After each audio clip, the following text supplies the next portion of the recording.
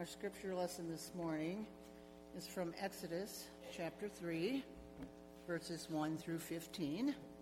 Give you a minute to find that. If you'd like to follow along in your Bibles, if you need a Bible, there's a red pew Bible in front of you. So once again, reading from Exodus chapter 3, verses 1 through 15. Now Moses was tending the flock of Jethro, his father-in-law, the priest of Midian, and he led the flock to the far side of the desert and came to Horeb, the mountain of God. There the angel of the Lord appeared to him in flames of fire from within a bush. Moses saw that though the bush was on fire, it did not burn up. So Moses thought, I will go over there and see the strange sight, why the bush does not burn up. When the Lord saw that he had gone over to look, God called to him from within the bush, Moses, Moses. And Moses said, Here I am. Do not come any closer, God said. Take off your sandals, for the place where you are standing is holy ground. Then he said, I am the God of your father, the God of Abraham, the God of Isaac, and the God of Jacob. At this, Moses hid his face because he was afraid to look at God. The Lord said, I have indeed seen the misery of my people in Egypt. I have heard them crying out because of their slave drivers, and I am concerned about their suffering. So I have come down to rescue them from the hand of the Egyptians and to bring them up of that land into a good and spacious land, a land flowing with milk and honey, the home of the Canaanites, the Hittites, the Amorites, Perizzites, Hivites, and Jebusites. And now the cry of the Israelites has reached me, and I have seen the way the Egyptians are oppressing them. So now go, I am sending you to Pharaoh to bring my people, the Israelites, out of Egypt. But Moses said to God, Who am I that I should go to Pharaoh and bring the Israelites out of Egypt? And God said, I will be with you, and this will be the sign to you that it is I who have sent you. When you have brought the people out of Egypt, you will worship God on this mountain. Moses said to God, Suppose I go to the Israelites and say to them, The God of your fathers has sent me to you, and they ask, What is his name? Then what shall I tell them? God said to Moses, I am who I am. This is what you are to say to the Israelites. I am has sent me to you. God also said to Moses, Say to the Israelites, The Lord, the God of your fathers, the God of Abraham, the God of Isaac, the God of Jacob, has sent me to you. This is my name forever, the name by which I am to be remembered from generation to generation. This is the word of the Lord. Thanks be to God.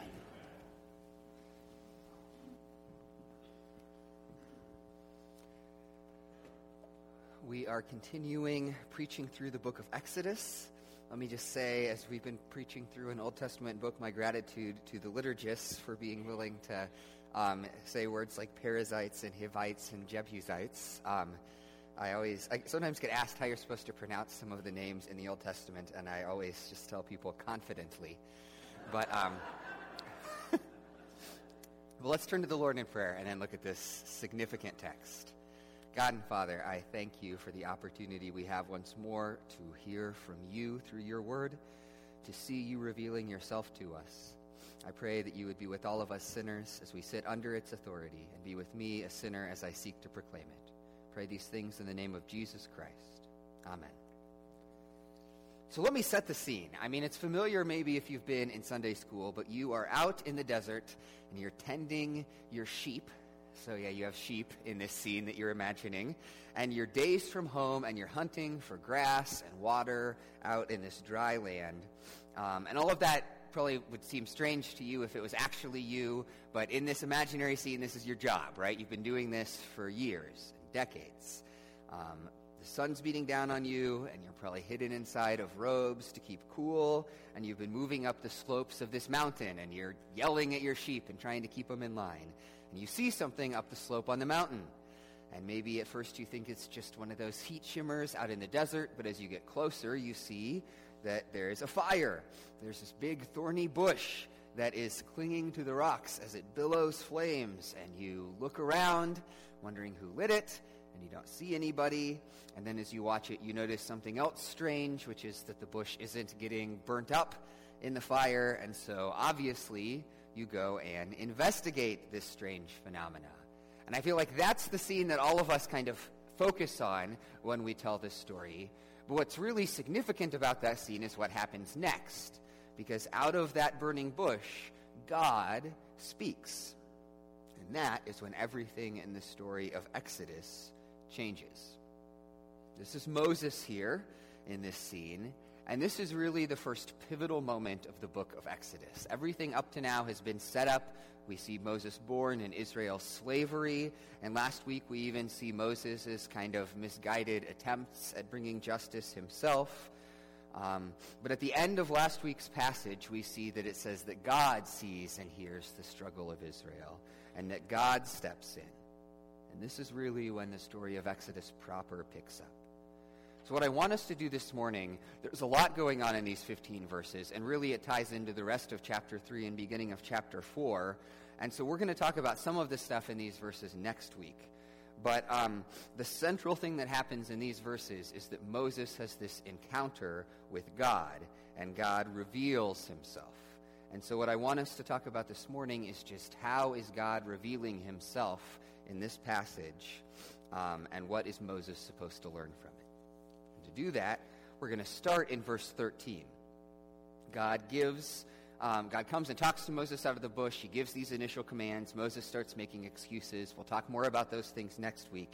But then, in making up those excuses, in verse 13, Moses says this. Moses said to God, "Suppose I go to the Israelites and say to them, 'The God of your fathers has sent me to you,' and they ask, 'What is his name?' What shall I tell them?" Now, on the surface, this sounds like a really silly question, right? The God is speaking to Moses out of this bush and says, "I'm the God of your ancestors." And Moses says, "All right, but what's your name?" Right? And that sounds almost ridiculous. And there's probably some amount of just making excuses that Moses is doing. But there's more to that question than meets the eye. Here's the thing to realize. Israel has been in Egypt at this point for more than 400 years. And they have this tradition and this memory of this God of Abraham and Isaac and Jacob. But they've also been very influenced by this place that they've been living for centuries. And in Egypt, like in most civilizations in this era, you have this whole collection of gods, each with its specific name and specific role that it occupies in society. So in Egypt, you've got like Ra. He's the god of the sun. He's kind of the chief god, but he's not like really in charge. There's all these other gods doing their own thing. And so there's like Thoth, the god of wisdom, and Hathor, the goddess of fertility, who's married to Ra, and Geb and Tefnet, and Isis and Osiris, and all these other cool things that most of you probably don't care about, but I get excited about. But each of these is a different god, and they each have a specific area of power in the world. And not only that, in this world, most of those civilizations also kind of viewed other civilizations' gods as sort of real too. So there's these other civilizations around Egypt that worship Baal and Ashtoreth and Dagon and whoever, and they all seem to kind of assume that each other's gods were sort of valid, and that when they got in conflicts with each other, they tended to think of them as sort of contests to see like whose god was bigger, right? Like if the people who worship Ra and the people who worship Baal went and waged a war, it was kind of to see who had the stronger god. And that's the world that Moses and Israel have grown up in.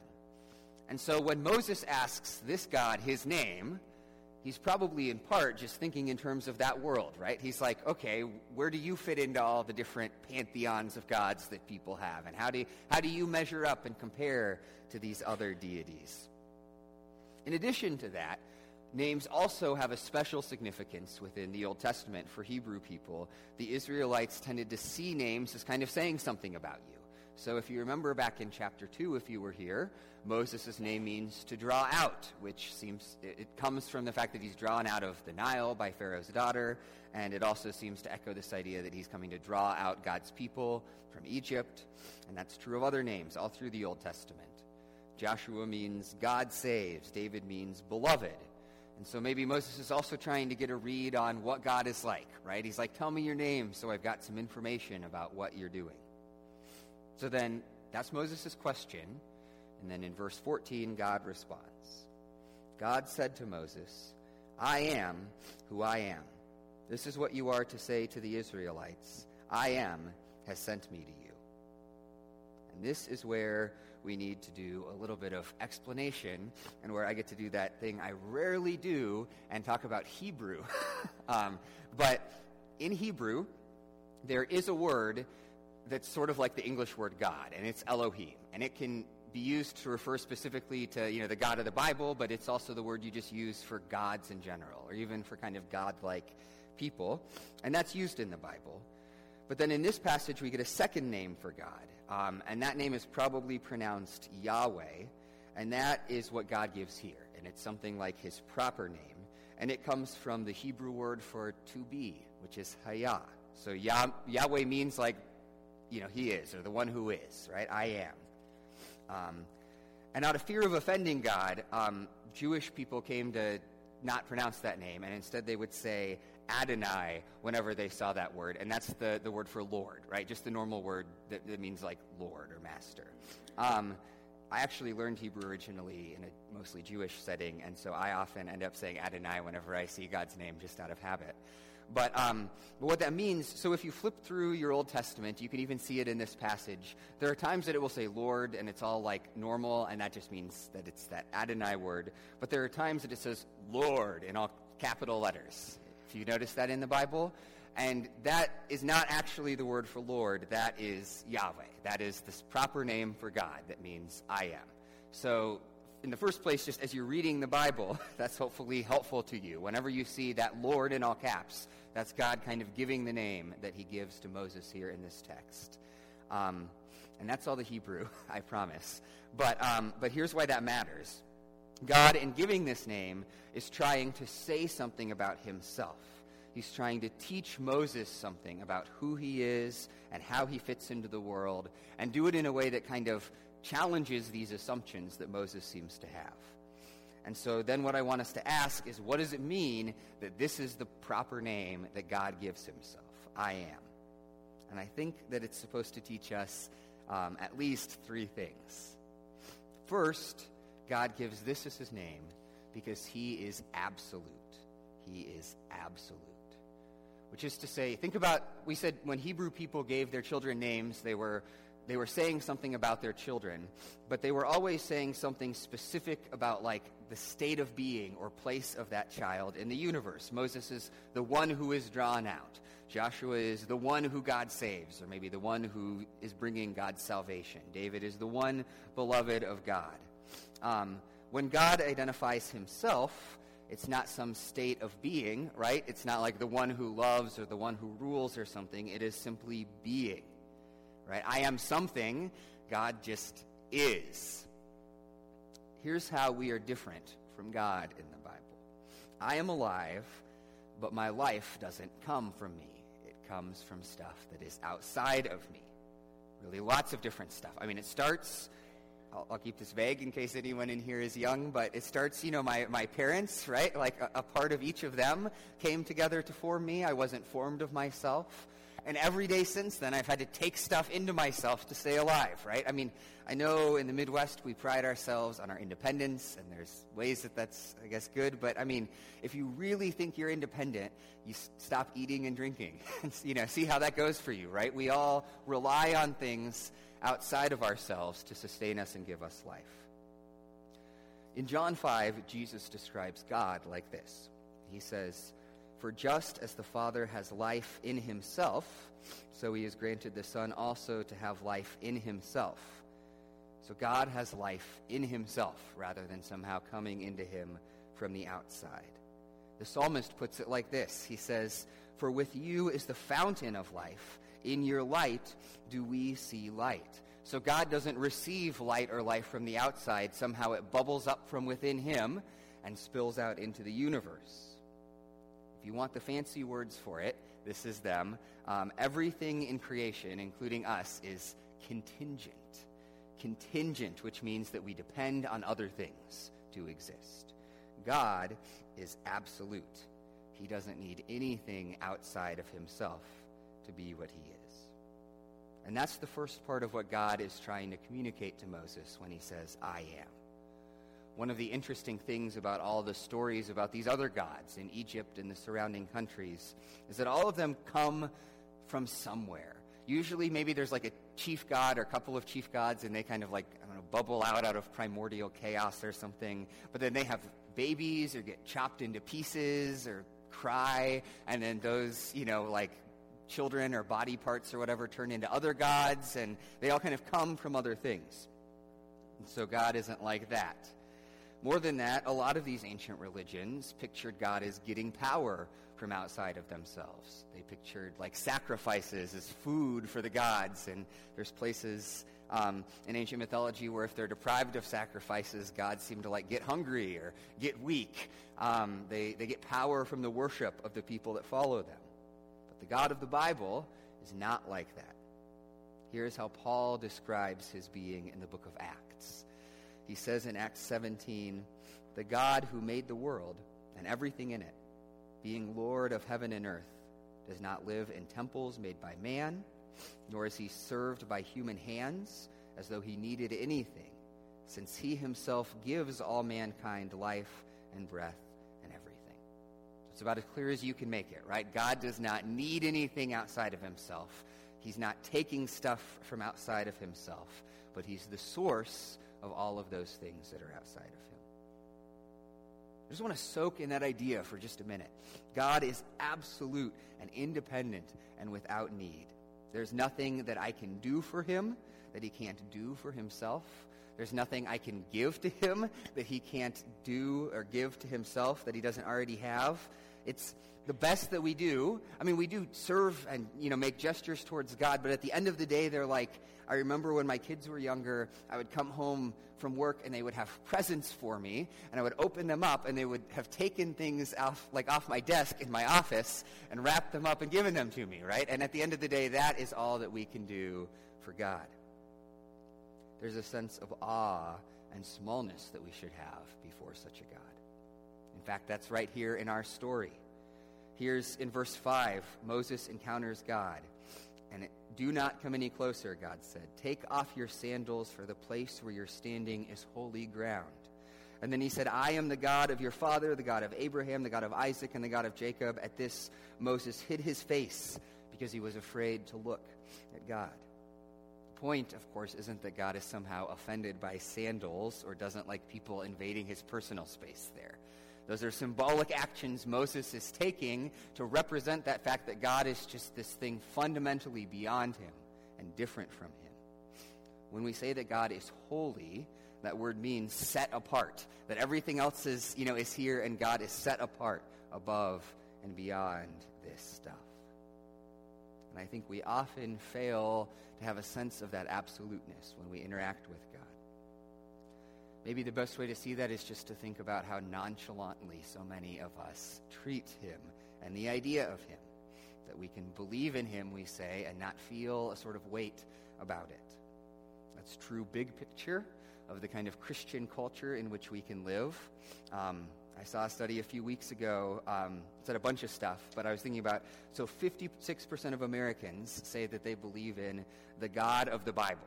Right? Not just in God. 90% of Americans say they believe in some kind of God or higher power, but they say the God of the Bible, the God that's described in the Bible, that's who I believe in. 17% of Americans would rate that God as very important to their lives. And so even if you assume that all of those 17% are part of that 56, which they're not, but even if you assumed that, right, less than a third of people who say this God of the Bible is who I believe in would say that matters all that much to their lives.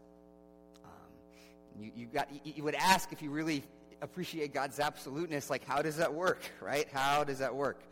But at the same time, I know how it works, because even though I guess I'd be a part of that 17%, I can still so easily take the idea of God for granted or treat it lightly. So often sin rests not in these big gestures of rebellion, but just treating God as if he doesn't matter all that much, right? I believe in him, but I'm so comfortable right now. I just want to do what's easy. I don't really desire to do things for him. And addressing that attitude begins by spending some time reflecting on the absoluteness of this I am. He is not a trifling matter. He's not like this heavenly uncle that we check in with sometimes on the phone, right? He is the absolute and essential source of being and meaning and truth in the universe. I mean, all of this is just a shadow, and he is the one that casts it on the wall.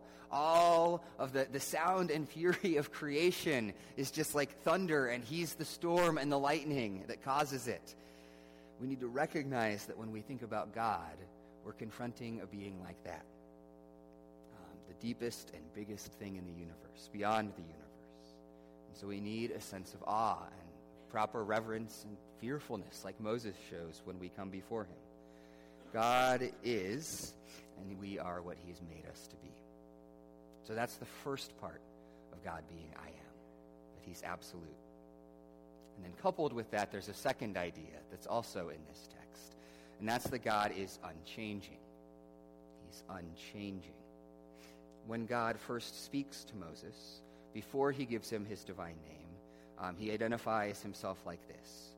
Then he said, I'm the God of your father, the God of Abraham, the God of Isaac, and the God of Jacob.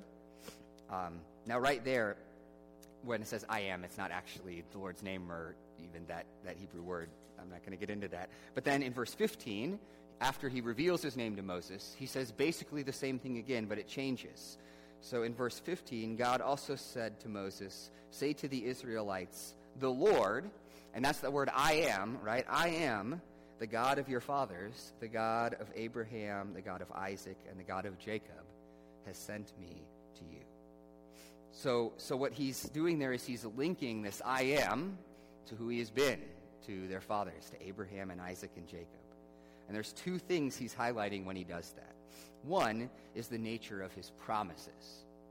God's relationship with Israel rests on these promises that he originally made to Abraham, to give him offspring and a land and purpose and to bless the nations through him.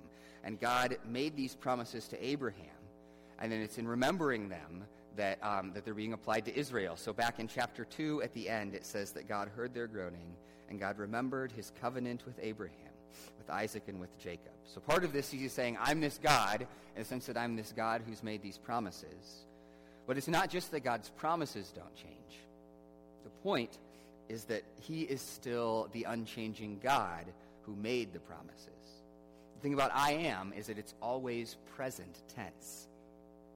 God does not say, I was the God of Abraham and Isaac and Jacob.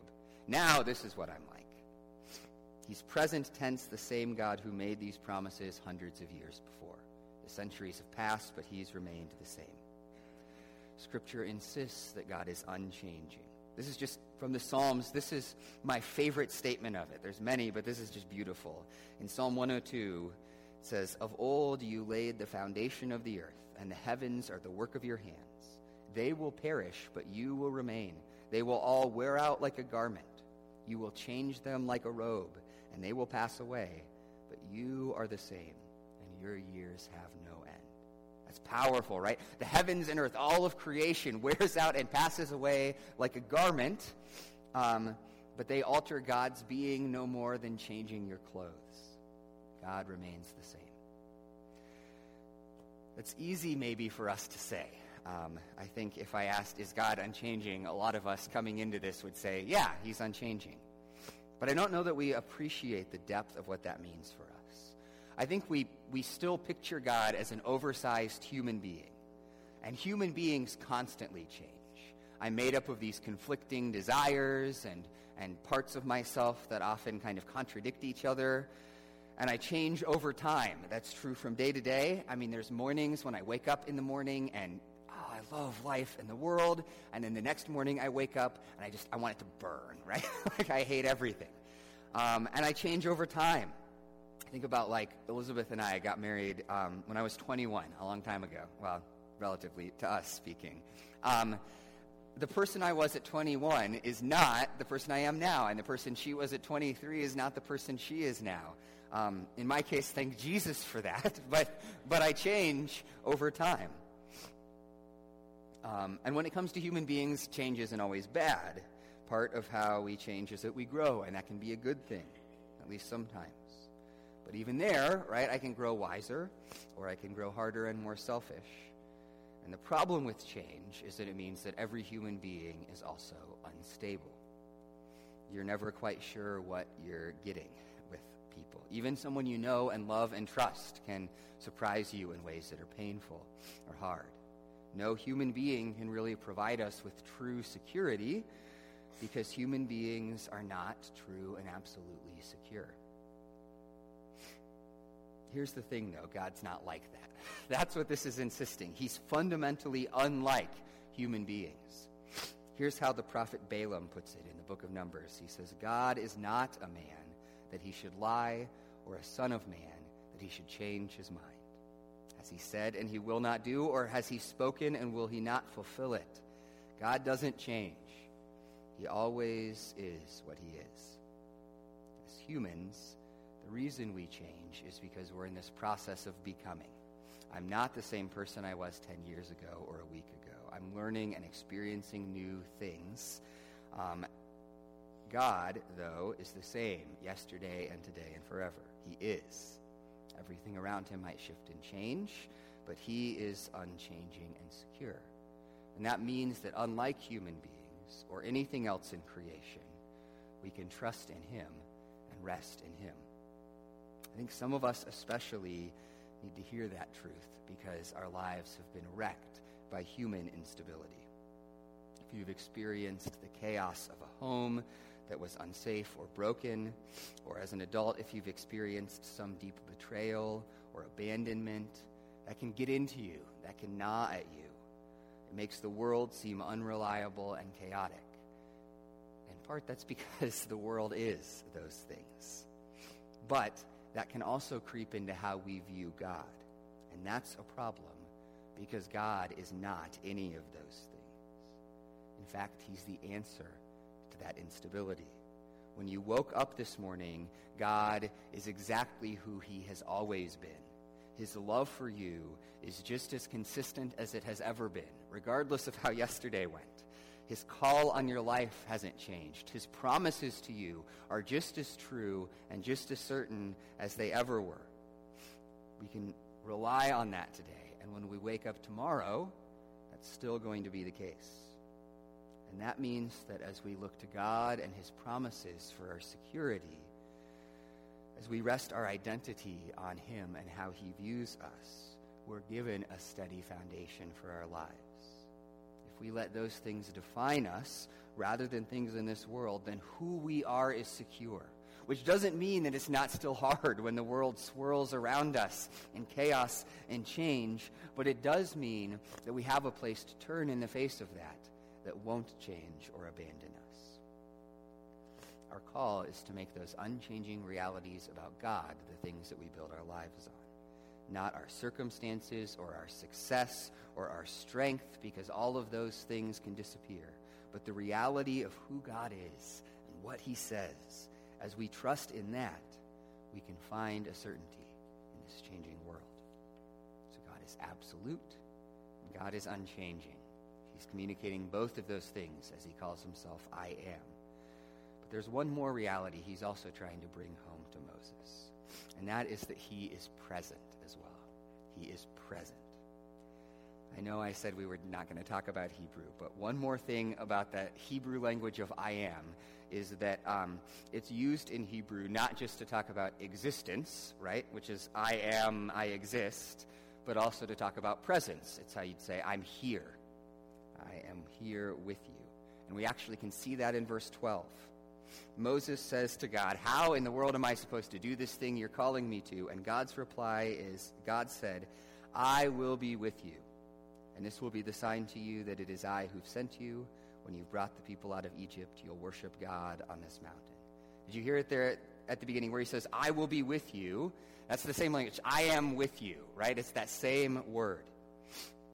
By using this as his name, God stresses not just his greatness, but also his closeness to any place and time. There is not a place or a time where God isn't. Wherever Israel was, wherever we are in life, God says, I am here. God doesn't just exist somewhere up in heaven or somewhere in the past, but he is present and here with us right now. His name both conveys that he's far above us, but also that he's with us as his people. I think that's part of why God gives Israel a name. Yes, he's revealing these theological truths to them, but he's also giving them something like a proper name. It's meant to communicate something personal. It's why at the end of this passage it says, "This is my name forever, the name you shall call me from generation to generation." It's not just a command there, but trying to say something about the relationship that Israel has with God. In fact, a little bit later in Exodus, God really stresses the idea that there's something personal about his name. In chapter 6, starting in verse 2, it says, "God spoke to Moses and said to him, I am the Lord." And again, if your translation says Lord all in caps, I am. I appeared to Abraham, to Isaac, and to Jacob as God Almighty, but my name, the Lord, I did not make myself known to them. Notice that he's saying, I came to Abraham and Isaac and Jacob, but somehow in knowing my name, you have an intimacy with me or a relationship with me that somehow transcends what they had. And then he uses that to reassure Israel in Exodus 6. He goes on to say, "Say therefore to the people of Israel, I am the Lord, and I will bring you out from under the burdens of the Egyptians, and I will deliver you from slavery to them, and I will redeem you with an outstretched arm and with great acts of judgment." So God is saying somehow, because you know me by my name, you can find confidence that I will deliver and save you. That theme of God's presence continues through Scripture and ultimately culminates in Jesus. The Gospel of John especially calls attention to this. Jesus makes this series of striking statements in John where he starts them all just by saying, I am. So I am the light of the world. I am the bread of life. I am the way, the truth, and the life. And for the people hearing him, you can tell they really struggle with this way of speaking that Jesus has about himself because it sounds almost blasphemous. And then he goes even further than that sometimes in John. So, for example, he's arguing with the Pharisees about Abraham. And in John 8, he says this, Jesus said to them, "Truly, truly, I say to you, before Abraham was, I am." And that's not an ambiguous statement. And they get what he's saying because they immediately try to stone him to death after he says that, right? Or one more story of Jesus doing this. In the Garden of Gethsemane, they're coming to arrest him, and there's this really striking moment in John 18. Then Jesus, knowing all that would happen to him, came forward and said to them, "Whom do you seek?" They answered him, "Jesus of Nazareth." And Jesus said to them, "I am he." And the word he is not in the Greek. He just says, "I am." And Judas, who betrayed him, was standing with them. And when Jesus said to them, "I am," they drew back and fell to the ground, right? So these soldiers are coming to arrest Jesus, and somehow in this moment of supernatural power before his crucifixion, he just says, "I am," and they're, back from him. There's a power there, Jesus identifying with that name of God. Jesus wants us to understand that he is, in that sense, God's presence made manifest among us. Here's what that means taken together. God, in using this as his name, is really trying to speak to two truths at the same time. On the one hand, he's reminding us that he is beyond us. He's holy and all-powerful and eternal. And at the same time, he's reminding us that he is with us. That he's with us in his promises and in his presence, and that he's ultimately drawn near to us in Jesus Christ. That Yahweh became a human being and stepped into human history to work ultimate salvation for us. That is the hope that Israel needs, and that's going to unfold over the coming chapters. That God is, on the one hand, greater than anything the Egyptians and their gods could compare to. The Lord arises against Egypt, this political superpower that's enslaving Israel, and against Pharaoh, this king who himself claims to be a god, and against all of the supposedly divine powers behind them, and he smashes them. Israel needs this God who's absolute, who's bigger than these things they're confronting. At the same time, they also need a God who is close to them in their pain, who cares for them and is with them in the struggle and the anxiety that accompany his works. They need a God who will be faithful to his promises to them and who will love and care for them, even though in the eyes of the world, Israel is this battered and weak people. In Yahweh, in I Am, they find promises of both of those things at once. And we need a God like that too. We need a God who is big and powerful enough to confront the powers of our world, nation states and tyrants and all the stuff that keeps us up at night from reading the news, and also the powers of darkness behind them and the evil in our own hearts. All of these things that challenge us, we need a God who is absolute and exalted to know that he is greater than all of those things. And we need a God who is near to us in our pain, who cares for us as we struggle and are anxious about his work in our lives. A God who is faithful to his promises to us and who will love and care for us, even though we are often battered and in the eyes of the world weak and insignificant. And in Yahweh, we find both of those things too. We find it even more than Israel could have imagined, right? In Jesus, we find the stakes raised way above what Moses would have pictured here in the desert. As in Jesus, God demonstrates his power by working our ultimate salvation in his death and resurrection over sin and death and hell. And in Jesus, we see God's presence made manifest, that he came as one of us and died for all of us so that he might draw us near to God. That is who God is. The God of Abraham and Isaac and Jacob, the God of Israel and the Exodus, the God who came to us in Jesus and who is still the God that we come to today.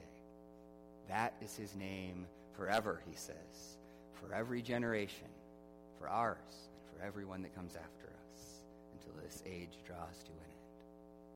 Let's pray. Lord, sometimes I don't know what to say even coming before you. You are beyond me and above me, but somehow you still love us, have drawn near to us, and tell us that you hear us as we come to you. So I pray that you would stir our hearts up in worship and in comfort, the greatness and grace of who you are. Pray these things in the name of Jesus. Amen.